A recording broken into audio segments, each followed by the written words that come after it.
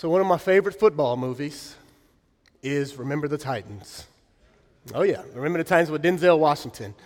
It is about a football team at T.C. Williams High School here in Alexandria, Virginia. You see, before 1971, the school was segregated.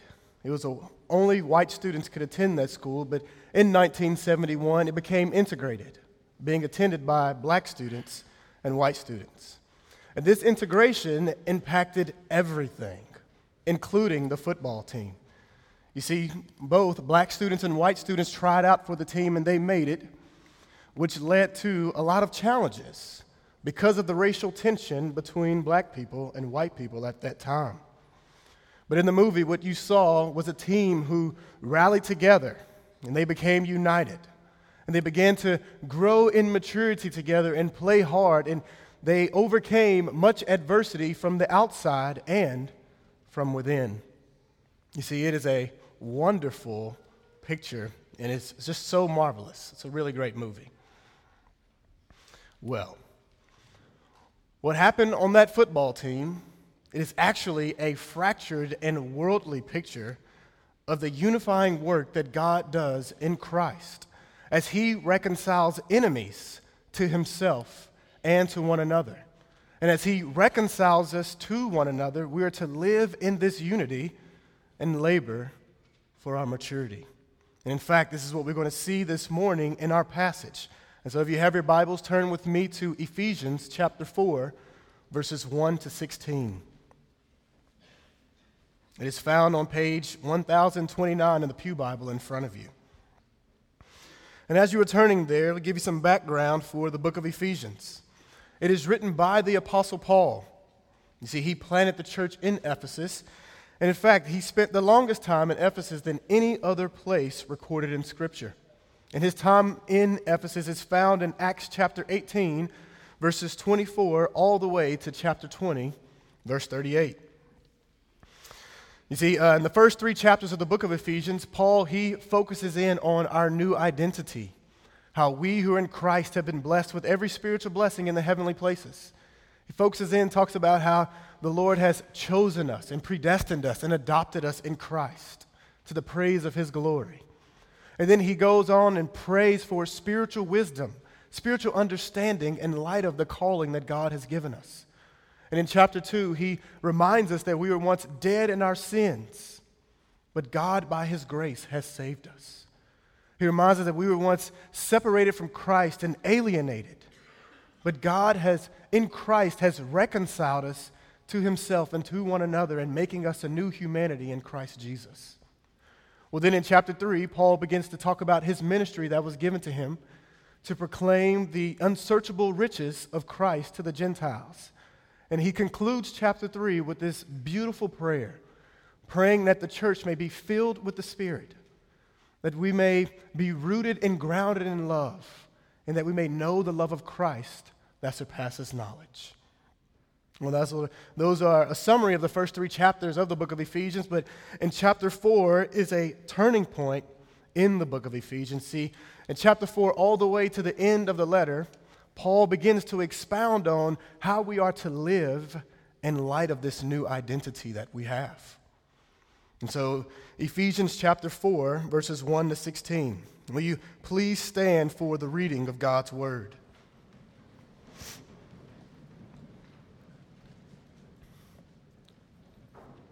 And it reads this: I, therefore, a prisoner for the Lord, urge you to walk in a manner worthy of the calling to which you have been called, with all humility and gentleness, with patience, bearing with one another in love, eager to maintain the unity of the Spirit in the bond of peace.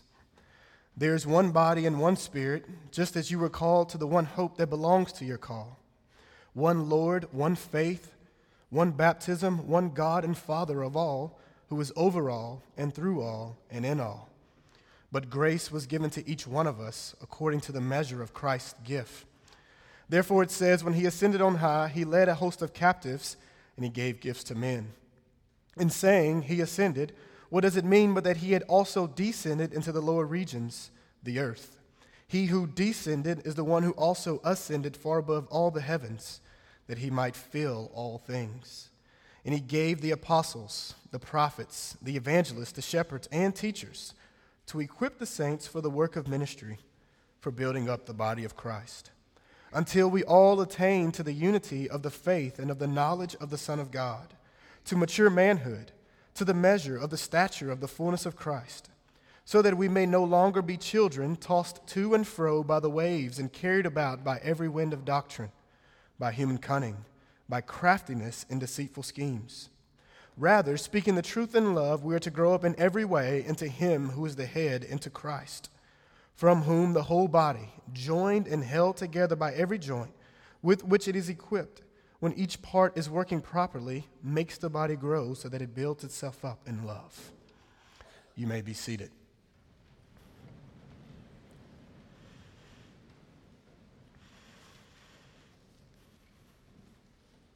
And so our big idea this morning is this: the church, in all its diversity, is to live in unity and grow in maturity. I'll say it again. Our big idea this morning is the church, in all its diversity, is to live in unity and grow in maturity. And I have 2 points for us this morning from this passage. The first point is live in unity, and the second, grow in maturity. And so live in unity is our first point, and grow in maturity. And so live in unity. Look at verses 1-3 with me. Paul says, I, therefore, a prisoner for the Lord, urge you to walk in a manner worthy of the calling to which you have been called, with all humility and gentleness, with patience, bearing with one another in love, eager to maintain the unity of the Spirit and the bond of peace. And so Paul, he reminds the congregation, this church in Ephesus, that he is imprisoned, that he is suffering for them, and he's imprisoned for the gospel. And this imprisonment is under the sovereign lordship of Jesus Christ. In fact, the Lord made known that Paul would suffer much for the sake of Christ. While although Paul is imprisoned, he seeks to encourage many churches. And in fact, Paul here, he exhorts the church and he exhorts us to live in a way that is in conformity to our calling. You see, we who are in Christ, God has graciously saved us in Christ. He has blessed us with every spiritual blessing in Christ, saying that we were predestined and adopted, that we are forgiven of our sins and sealed with the Holy Spirit. We were dead in sins, but God has made us alive. We were separated, but God has united us. And we are now a new humanity. And since God has saved us, Paul is exhorting us to live a different way. You see, the saving work of God has a direct impact on how we are to live our lives. You see, we are to no longer live like we used to when we were dead, because we're not that person anymore. We have been made alive, and we are new creations in Christ Jesus. And being called by God, it changes everything. And so we've been transformed by the gospel, and now we are to strive to live in conformity to the likeness of the Lord Jesus Christ. And Paul clarifies what this walk is to look like towards one another since we've been saved. He describes it in 4 specific characteristics. He says we are to walk with all humility. This is counting others more significant than ourselves, looking not to our own interest, but also to the interest of others. It is reflecting the humility of Christ that's seen in Philippians chapter 2. Paul says gentleness. This is part of the fruit of the Spirit. And he's more so getting at meekness, where one is being considerate of others with self-restraint. This is having the ability to relinquish one's own rights in order to serve the other. He says that we're to walk with patience. This is long-suffering towards one another in light of how the Lord has been patient with us. And then he clarifies patience all the more as he says that we are to be bearing with one another in love. You see, this is not begrudgingly tolerating each other and putting up with each other, but this is steadfast forbearance with members in their weakness and failure. You see, in Ephesians chapter 3, verse 17, Paul prayed that we would be rooted and grounded in love, Well, now he's exhorting us to display, to extend that very same love to one another.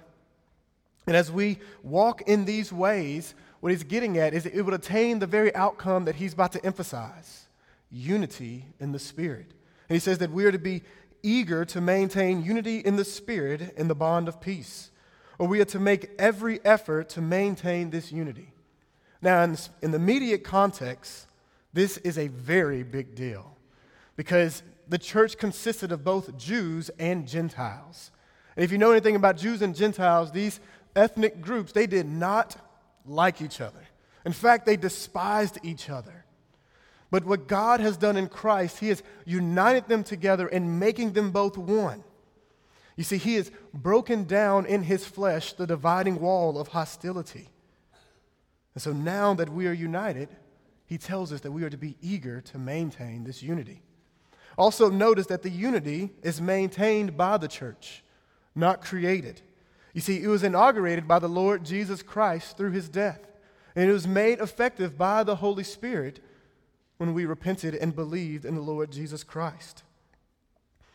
And then he says that this unity is to be in the bond of peace, where there is to be no beef or division in the church, but love and oneness, despite our disagreements and our differences. You see, this is an exhortation to live selflessly and walk in love. Such manner of life doesn't come naturally for any of us because of sin. You see, before God has saved us, we were dead in our sins and only thought about ourselves. But walking in the way that Paul is exhorting reflects the Lord Jesus Christ. Because in his life, when he came to earth, he alone perfectly lived this out. And friends, it is impossible for us to live this way unless we are first born again, which is why Paul makes known that we were first called by God, and in light of that calling, we are to live in this way. And even after being born again, even after being saved, it is still difficult because we are in this body of death. Daily, we battle sin. We are prone to pride when we are thinking much about the self and thinking about the self much and thinking of the self a whole lot, very much. And so this is difficult because it is uncomfortable and an inconvenience. But walking this way towards one another, what it does, it forces us out of our comfort zone because we are dealing with other people. We are dealing with people who are different from us. You see, humility, gentleness, patience, bearing with one another in love are others-centered, and therefore they're inconveniences for our flesh. And the fact that we are to be eager to maintain this unity conveys that there will be things that can disrupt our unity. And these things are particularly in reference to non-salvific things. And so, Del Rey, what are some non-salvific things that can corrode our unity as a local church? I could think of 3. First, different decisions that has to be made in different seasons we go through. For someone who is a wife and a mom, do you work from home or do you work outside the home? For those who have children who are in school, the school-age children, not the school-age children, whether you choose to do private school, homeschool, or public school. Another area where we can have our unity be corroded is in the area of politics. You see, we recently had a family conversation discussing this very topic. And there could be a temptation to let our political affiliation be more important to us than the unity that we have in Christ. Del Rey, may we be on guard, especially as we come into an election year. May we be eager to maintain the unity in Christ. More have that eagerness than being eager to get members in the body to see our views on particular policies and a particular candidate. And thirdly, another topic that could corrode our unity is in the issue of race and social justice. You see, I've seen this issue destroy unity in the body in another place. And Del Rey, we're not immune to that. So may we be on guard to maintain unity as we have conversations through as we have conversations about these specific topics. And may we discuss these topics with humility and gentleness and patience and bearing with one another in love. May we remember that Christ has died and united us in him. You see, we need God's help when discussing these topics and others, because different opinions can easily lead to indifference and corrode our love for one another. And as this begins to happen, cool our love for one another, and as this begins to happen, it will corrode our love. Like corrosion on a battery car. You see, as that corrosion begins to build, the battery won't work and the car won't run. You see, these particular topics and others like them can do that very work in our congregation if we are not careful. And friends, it is easy to have disagreements elevate to a point of affecting unity. You see, as Eric prayed this morning, I was convicted because just this week, my wife and I, we had disagreements about things that affected our unity. And for 2 days straight, we were disagreeing. We weren't seeing eye to eye. And during that time, I was not being humble. I was not living out this text. I was not being eager to maintain unity or being gentle. Well, in fact, what I was trying to do is get my point across and have her see that I'm right and assume that she was wrong. And by God's grace, we both repented and we reconciled. But y'all, if this can easily happen in my marriage, then how much easier could it happen in a congregation? And so, friends, may we be eager to maintain unity. And as we seek to be eager to maintain unity, it'll be some things for us to think through and discuss with our community group is where are you most tempted to not be eager to maintain unity with your brothers and sisters at Delray Baptist Church? You see, it can be one of the 3 areas that I've listed, or it can be another area. But wherever those areas are, I would encourage you to think through them and to confess them to other brothers and sisters in the congregation, to seek help and ask for brothers to pray that we may be united. You see, if we're going to live in unity, then we must pray regularly for it, remembering the saving work of the Lord Jesus Christ. And we must also live out Colossians chapter 3, verse 12 to 14, which reads this, that we are to put on as God's chosen ones, holy and beloved, compassionate hearts, kindness, humility, meekness, and patience, bearing with one another, and if one has a complaint against another, forgiving each other, as the Lord has forgiven you, so you also must forgive. And above all things, put on love, which binds everything together in perfect harmony. And so may we live this out and seek to maintain unity. And Paul, he goes on to ground this exhortation to unity in the 7-fold realities that we share as a people. Many scholars believe that this may be a particular confession of the church. Look at verses 4 to 6 with me. He says, there is one body and one spirit, just as you were called to the one hope that belongs to your call. One Lord, one faith, one baptism, one God and Father of all, who is over all and through all and in all. You see, 7 times in these 3 verses, Paul uses the word one to emphasize our unity. First, he says that there is one body, not multiple bodies, but one body of Christ. In Ephesians chapter 2 makes known that Christ has reconciled us to God in one body. He says one spirit, not multiple spirits, but the one Holy Spirit, the 3rd person of the Trinity. He is the Spirit who has sealed us when we believed in Jesus Christ, and it is in the one Spirit that we have access to the Father. He says that we have one hope, not 2 or multiple, but only one. And earlier in this letter, Paul prayed that the eyes of our hearts may be enlightened, that we may know what is the hope to which God has called us in Christ. He says one Lord, the Lord Jesus Christ, who came and died for sins and resurrected from the grave. He is our creator, the sustainer, and the redeemer. And he is the one Lord. He says one faith. The faith that saved the Jews is the very faith that saved the Gentiles when we believed in Jesus Christ. But there's also one faith can be a common body of belief that we share as we have studied the Scriptures. And then he says one baptism.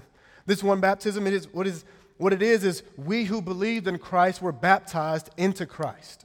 It is when our faith has gone public through this ordinance of baptism, signifying our union with the Lord Jesus Christ. And then Paul, he climaxes this confession when he says that we have one God and Father who is over all and through all and in all. You see, saints, we have one God and Father who has adopted us in Christ Jesus. And Paul says that this one God and Father, that he is transcendent, that he is unlike anything that he has created. And he gets at that as he says that the God and Father, he is over all. But then not only is he transcendent, but he is also immanent. He is near, which is why he says that the Father, he is through all and in all. And saints, if we are to live in unity because we are one. You see, the mystery has been revealed, that God is uniting all things in Christ. And this unifying work begins with the church as he unites Jew and Gentile to Christ. And this unifying work in the church, it is a foretaste of the unifying work that will be consummated when Christ returns. And so we are to live in unity. And it's this very same unity that Jesus prayed in John chapter 17, when he prayed to the Father that his disciples may be one, even as he and the Father are one. You see, such oneness is to be evident, capturing the attention of the world, and it proclaims a message to the world that the Father has sent the Son. And friends, Satan would love for the church to not walk in unity because of this distorted message it would convey to the world. You see, it is ironic that the book that has so much to say about unity is the very same book that has so much to say about spiritual warfare. You see, our three enemies, the world, the flesh, and the devil, would love to destroy our unity in Christ. And so may we be eager to maintain unity. And friends, if there are any members in this congregation where you now have an indifference toward, where your love has begun to cool because of disagreements and differences, I implore you this very day to seek to be reconciled to your brothers and your sisters. May you meditate on the fact that God has united us in Christ. May you remember that our sins have been forgiven through the atoning work of the Lord Jesus Christ. And may we seek to go and be united to that brother and sister. And so we see in the first 6 verses that we are to live in unity. Well, now we're going to see that we are to grow in maturity. Look at verse 7. Paul says, but grace was given to each one of us according to the measure of Christ's gift. You see, this unity, it doesn't mean uniformity or sameness. You see, not only is the church diverse with being a multitude of nations, people from a multitude of nations, but the church is also diverse because the Lord Jesus has distributed many spiritual gifts to each person in his, not many spiritual gifts, but he has distributed spiritual gifts to each person in his body. And this is what he gets at when he says grace. The grace of spiritual gifts are for ministry purposes. You see, in chapter 3, Paul makes known that God had made him a minister according to the gift of God's grace.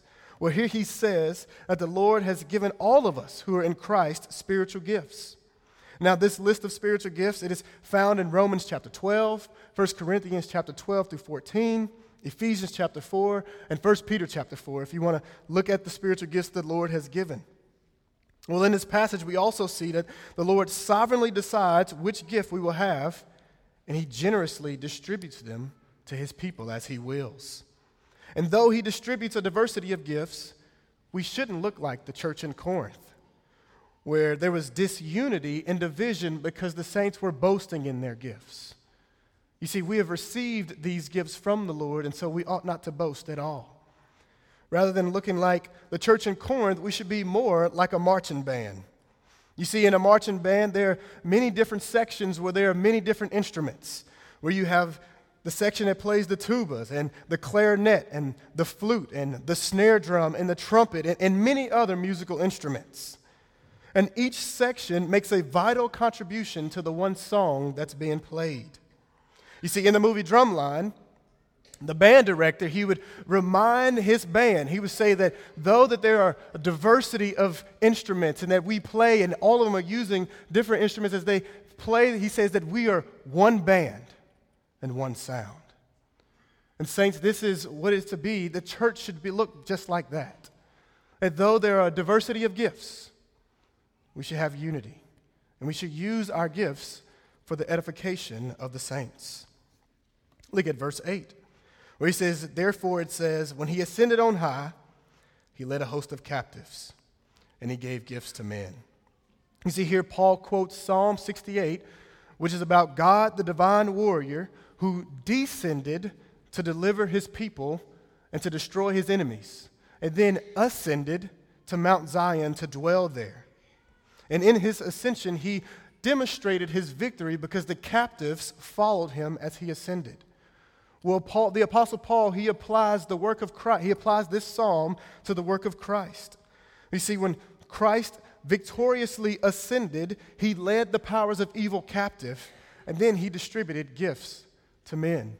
And in fact, in the next few verses, Paul is going to focus particularly on the ascension and the giving of gifts. Look at verses 9 and 10, where he says, in saying he ascended, what does it mean but that he had also descended into the lower regions, the earth? He who descended is the one who also ascended far above all the heavens, that he might fill all things. You see, the victorious exaltation of Christ rightfully implies the humiliation of the Son of God, where he came from heaven and took upon human flesh, where he lived perfectly and died on the cross for sins, and resurrected from the grave, and then he ascended to the right hand of the Father, displaying his sovereignty and his supremacy over all things. And then he distributed gifts to his people for the maturity of the church. Look at verse 11 and 12. He says, and he gave the apostles, the prophets, the evangelists, the shepherds, and teachers to equip the saints for the work of ministry, for building up the body of Christ. You see, though the Lord has given gifts to everyone, here the Apostle Paul particularly focuses upon ministry leaders in the church. You see, these gifts are offices. They are persons who minister the word to the church, teaching about the Lord Jesus Christ for the edification of the body. He begins with the apostles. These are those who have seen the resurrected Lord and have been commissioned by him in this office. He also says the prophets. Now, this is not the same as the Old Testament prophets, for Jesus is the fulfillment of the prophetic office, where in Hebrews chapter 1, verse 2 says that in the last days, God has spoken to us by his Son. But see, these are New Testament prophets where they don't necessarily give new revelation, but inspired utterances. You know, like Agabus in Acts chapter 11 and chapter 21, when the Spirit revealed to him that there would be a famine in Judea. And when the Spirit also revealed to him that the Apostle Paul would be arrested and then delivered up to the Gentiles. You see, these prophets, they foretell where they speak to the church for their upbuilding and comfort. But they also speak in such a way that discloses what's going on in the hearts of non-Christians, leading to their conviction and them repenting of their sins and believing in Jesus Christ. Now, many Christians have different views on whether or not this office of prophets are still around. You guys can discern that and think through that and decide that, but regardless of wherever you land on that, we must exercise discernment whenever we hear any type of teaching, because Scripture commands us to test everything that we hear. Paul also says that the Lord gave evangelists. These are people with the unique ability to proclaim the gospel of Jesus Christ to unbelievers. You know, like Philip in the book of Acts, the deacon, he was also an evangelist. But then the Apostle Paul also exhorted Timothy to do the work of an evangelist. And then he says that the Lord also gave shepherds and teachers. Now, some versions may say pastors and teachers. These are elders of the church. You see, the term overseer, pastor, and shepherd are all used interchangeably to speak of the same office. These are biblically qualified men who are to shepherd the flock as under shepherds, reflecting the chief shepherd and pointing the church to him. You see, they teach the word and they exercise oversight over the church. And Del Rey, it has been a true joy getting to serve as one of the elders of the church. Brothers and sisters, thank you for allowing me to serve along with the other brothers in this office for a short season. And saints, as Garrett said earlier, I echo it. The elders here love y'all. They pray diligently for the saints. They care for you guys' souls. You see, the elders here, they want to see all of you who are members here presented mature in Christ on that day. I can't tell you how many elders meetings we have stayed late and have sought the Lord together, caring for your souls. And so, members, know that the elders love you. You know, Garrett has said a number of times, and he said it earlier, that he believes that we have the best elders on the planet. And I fully agree with him.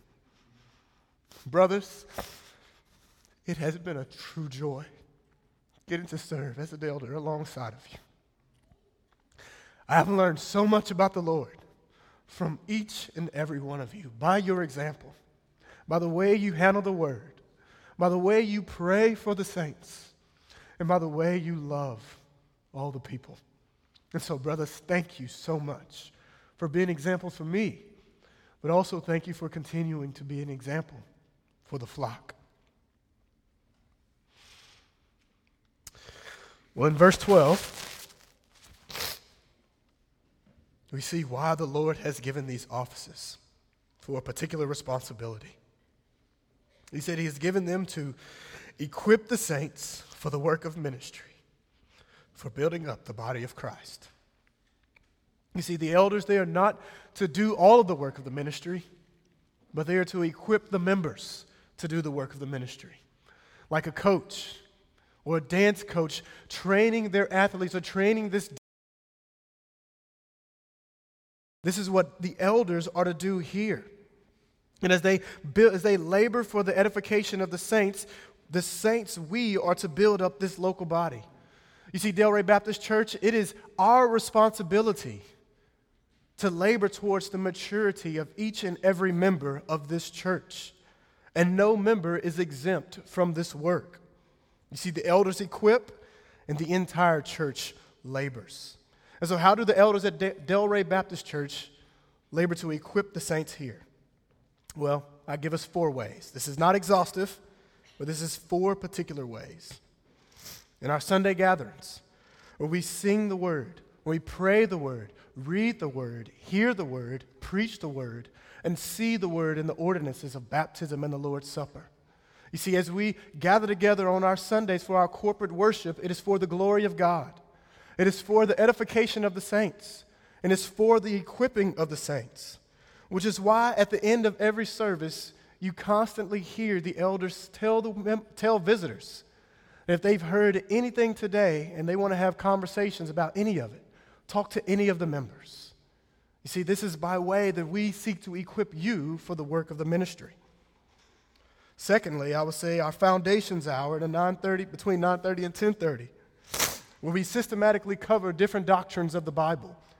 You see, as the elders and other members teach, it is not just so that we can be puffed up with knowledge, but so that we can grow in our understanding of the Scriptures, that we may have discernment so that we won't give ear to false teaching, but also so that we can disciple one another and encourage one another in the Lord.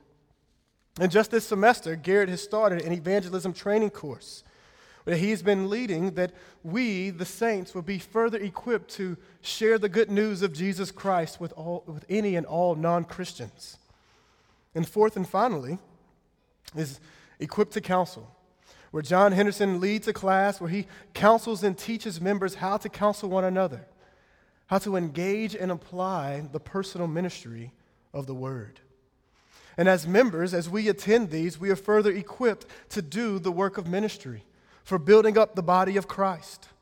And that ought to be our goal as Delray Baptist Church, the maturity of this church.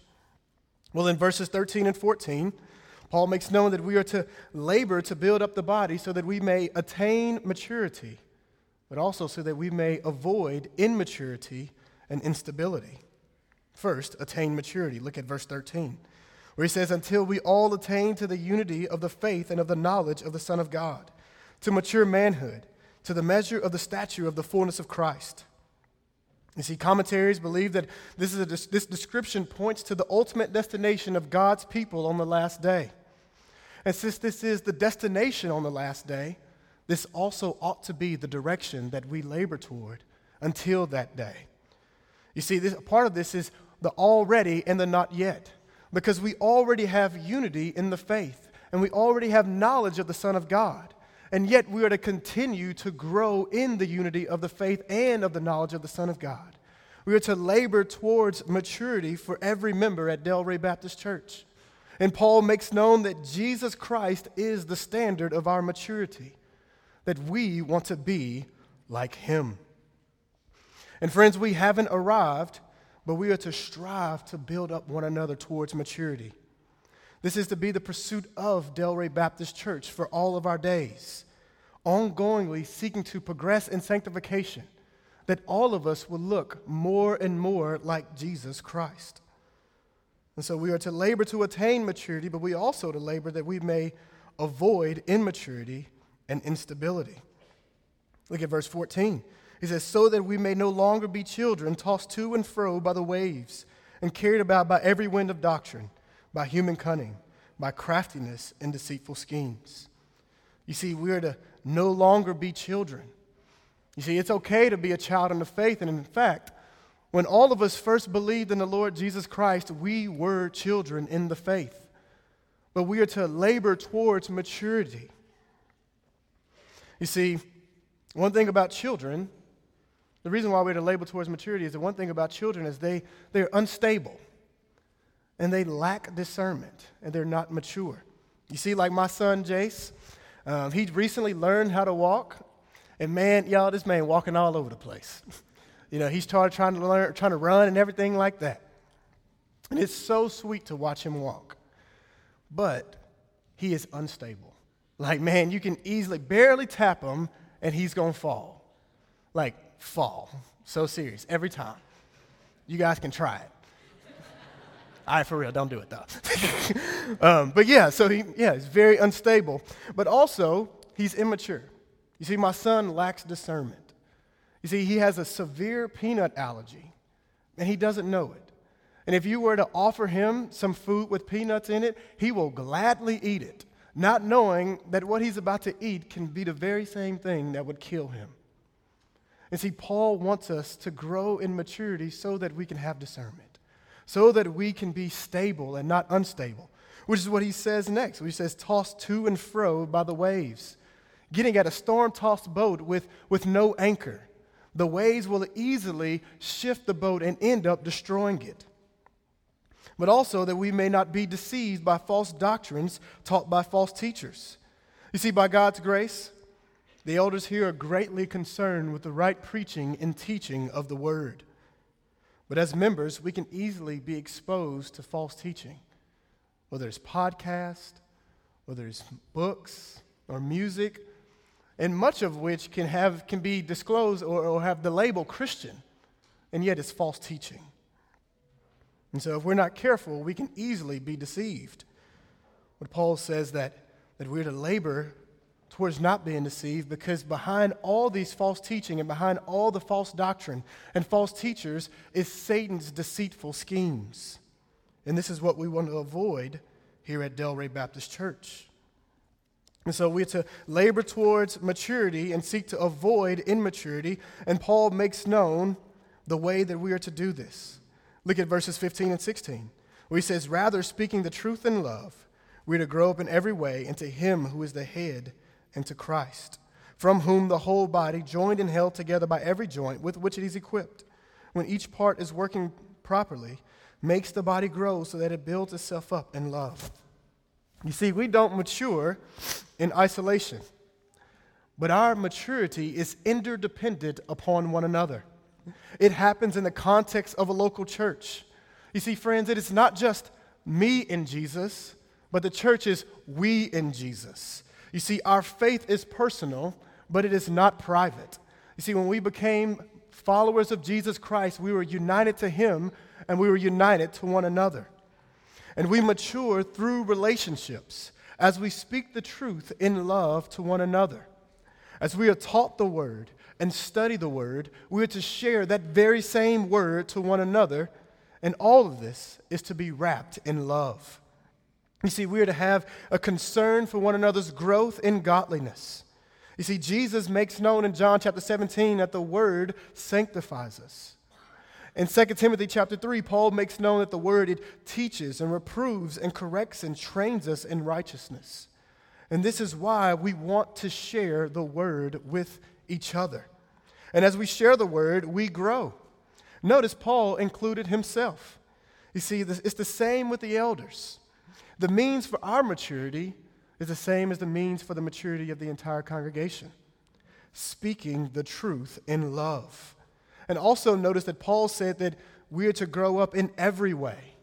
We ought to want to mature being like Jesus Christ in every way. We should want to reflect his love, his compassion, his patience, his forbearance, his humility. And we should want to reflect him in all spheres that the Lord has placed us. In our work life, working unto him and being set apart. In our relationships with roommates and neighbors and our spouse and children. You see, we should want our sanctification to be evident in all areas of life. And saints, if this is going to happen, then we must be in relationship with one another. But not only must we be in relationship with one another, but we must go beyond surface level conversations. We must really talk with one another about what God is doing, what God is teaching. We must be real with one another when things are very difficult. And then as we listen, seek to bring God's word into the conversation. You see, as members of the church, what we are to say is that your maturity is my responsibility.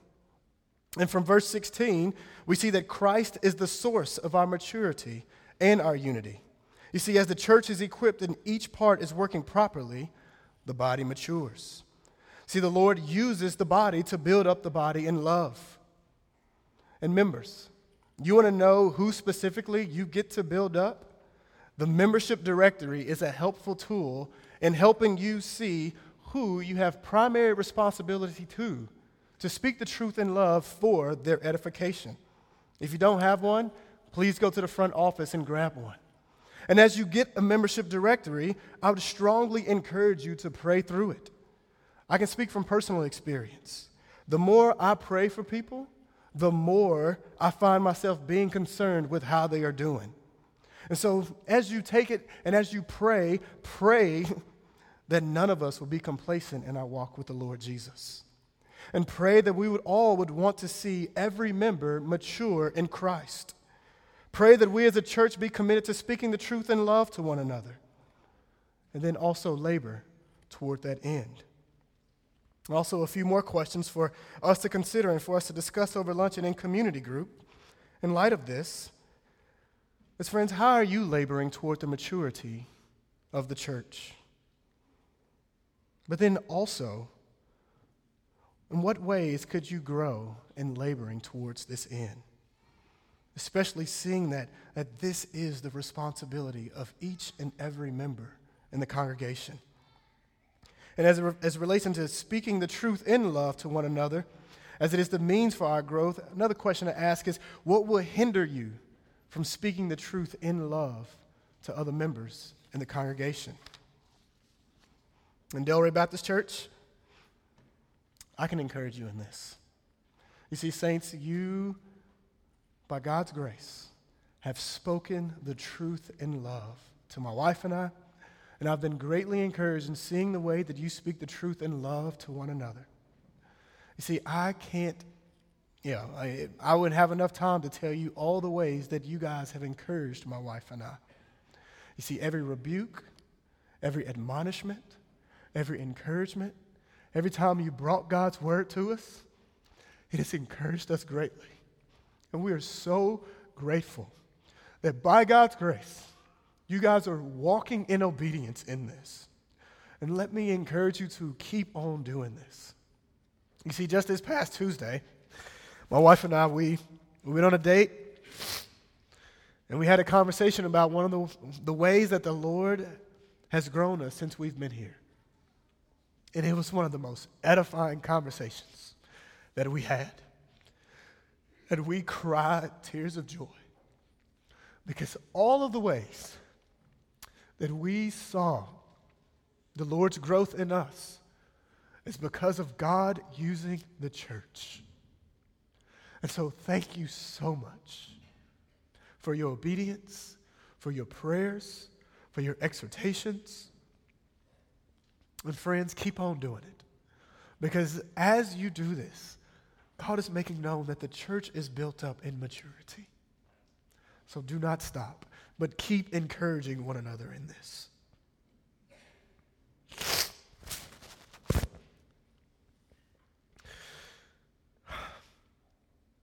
Keep encouraging one another in this.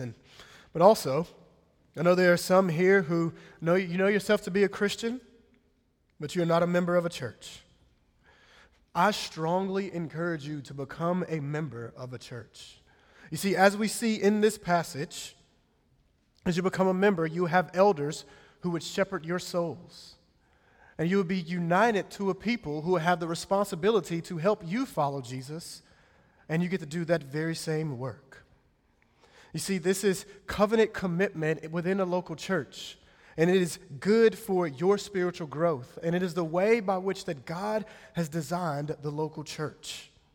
But also, if you know yourself to not be a Christian, I am so glad you're here.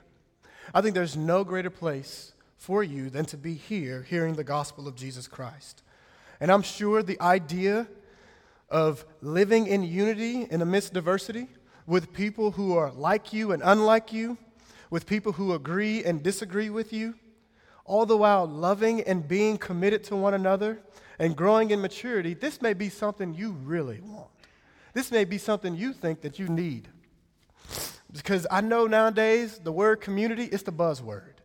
It's the thing that everyone is looking for. And if this is you, I would encourage you on a few things.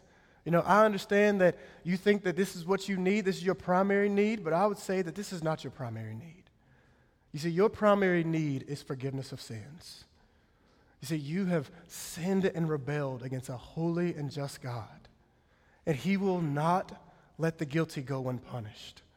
But in His love, He sent His Son to become man, to humbly obey, and to die as a substitute on the cross for all who would repent and believe in Him.